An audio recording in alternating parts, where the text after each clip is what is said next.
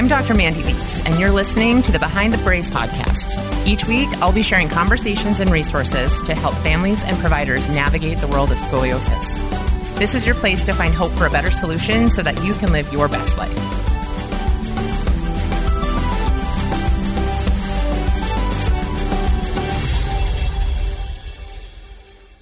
Hey everyone, welcome back. This week, we're talking about scoliosis and the family dynamic. And so really, what are we talking about when I bring that up?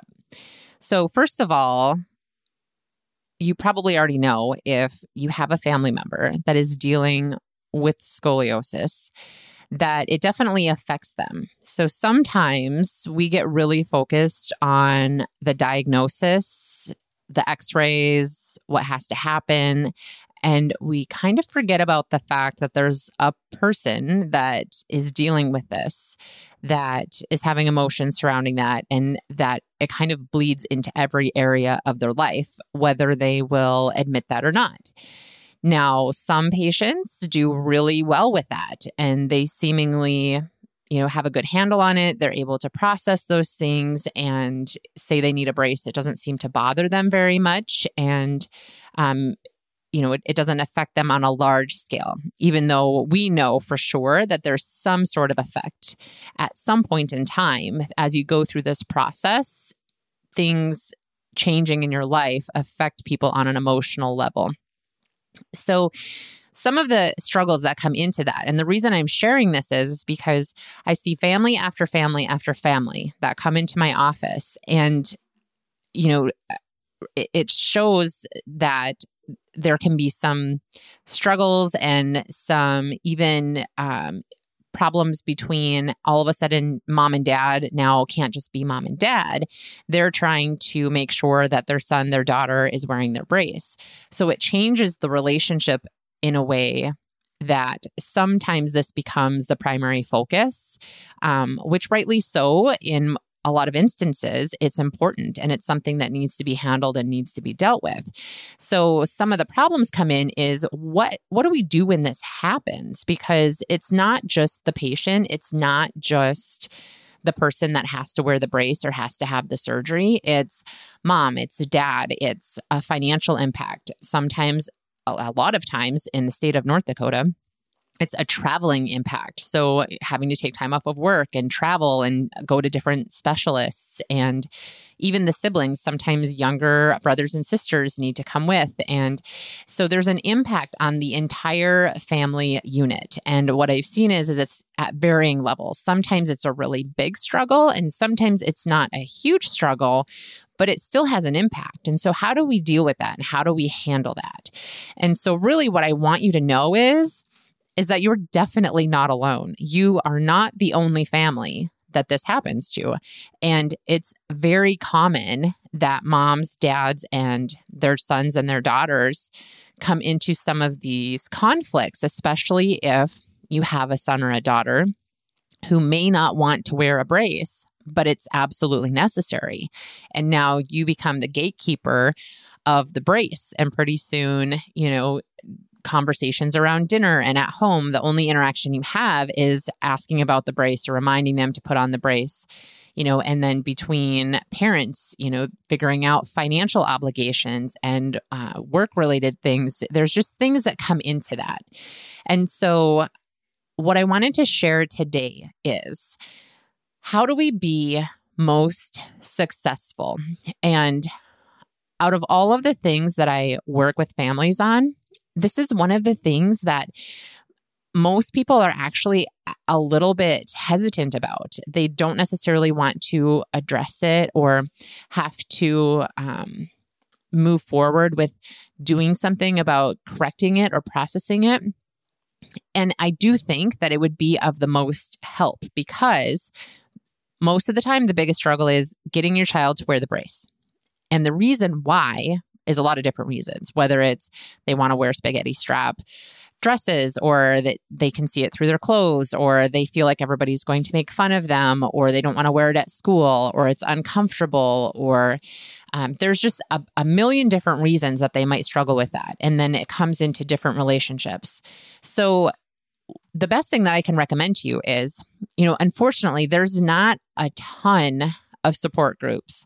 And I've also found too that teenagers, if they're wearing this brace, they don't necessarily want to go to a group where they don't know people to talk about these things. They're not usually like jumping up and down to go meet new people and more people that are also wearing a brace. They'd rather, look from a distance. So some of the resources that they have is there's some national groups and sometimes even international groups you can find online or on Facebook, which some are made specifically for parents and caregivers, and some are made specifically for the child. And so you can look those up on Facebook. If you type in scoliosis support groups, there's probably about 3, 4, 5 of them that'll pop up either on Google or on Facebook that you can look at and see if it's a good fit for you. Now, it's definitely not personable, right? You're not going to probably meet people in your same town necessarily that are in that group. However, you can go through and read some of the threads and get some information, and you're even allowed to ask questions on those. So those might be a good fit initially if you're looking. The other recommendation that I have is it's really helpful if the patient, if they're struggling, is if they can find somebody that they trust that's neutral. So whether that's a pastor or a school counselor or somebody who has some training in how to help them process these feelings. Because like anything, there's a grieving process that goes with that, because most of these kids didn't expect to wear a brace or have to have surgery. They weren't thinking that their high school years would look like that. They weren't thinking they were going to have to deal with this medical diagnosis that they've just gotten. And it's scary to them. And a lot of times, they just don't know how to move through that. And really, their brains aren't made to move through that. So they're going to need some help. And it's a lot of stress on mom and dad. We already have all of these things that we have to do. And so ultimately, it's most likely going to be difficult for you to help your son or daughter move through those things on your own. Just because you have your own stuff going on that you're working through with this new diagnosis. And so it's really helpful even for moms and dads. If you've got somebody you can talk to, even just a family counselor, like I said, sometimes they have like a care pastor or somebody at your church that you could talk to, or, for your son or daughter, if they're talking to the guidance counselor, then maybe they could just give you some tips on, hey, this is how you can help your son or daughter move through this.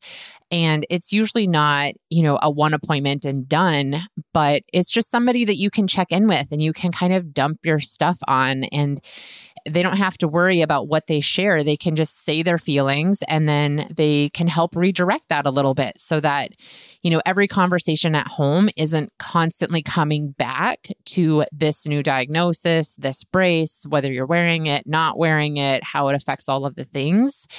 And it really is helpful so that you can focus on your family and your other children if you have them as well. And so that this one thing doesn't become the only thing. And so out of all of the information that I share, this is for sure the most underutilized tool. And people have hesitancy about it because maybe they've never been to a counselor. They don't know what it's about. Or maybe sometimes there's a stigma to it. They feel bad. Or I know a lot of the girls, if I make this recommendation, they'll say, oh, I don't need a therapist or I don't need a counselor. But in reality, it's just somebody that can listen to your stuff and help you gain new perspective so that you can move through things and not stay stuck in them, so that you can continue to live, happily and, without all of this conflict all of the time. And still do the things that you need to do. So I really do strongly encourage that if your family's struggling with these things, that you search out one of those options. And so, just to kind of recap, like I said, one of the things you can do is, initially look for some of those support groups online. I know if you type them into Google or Facebook, you'll be able to find those.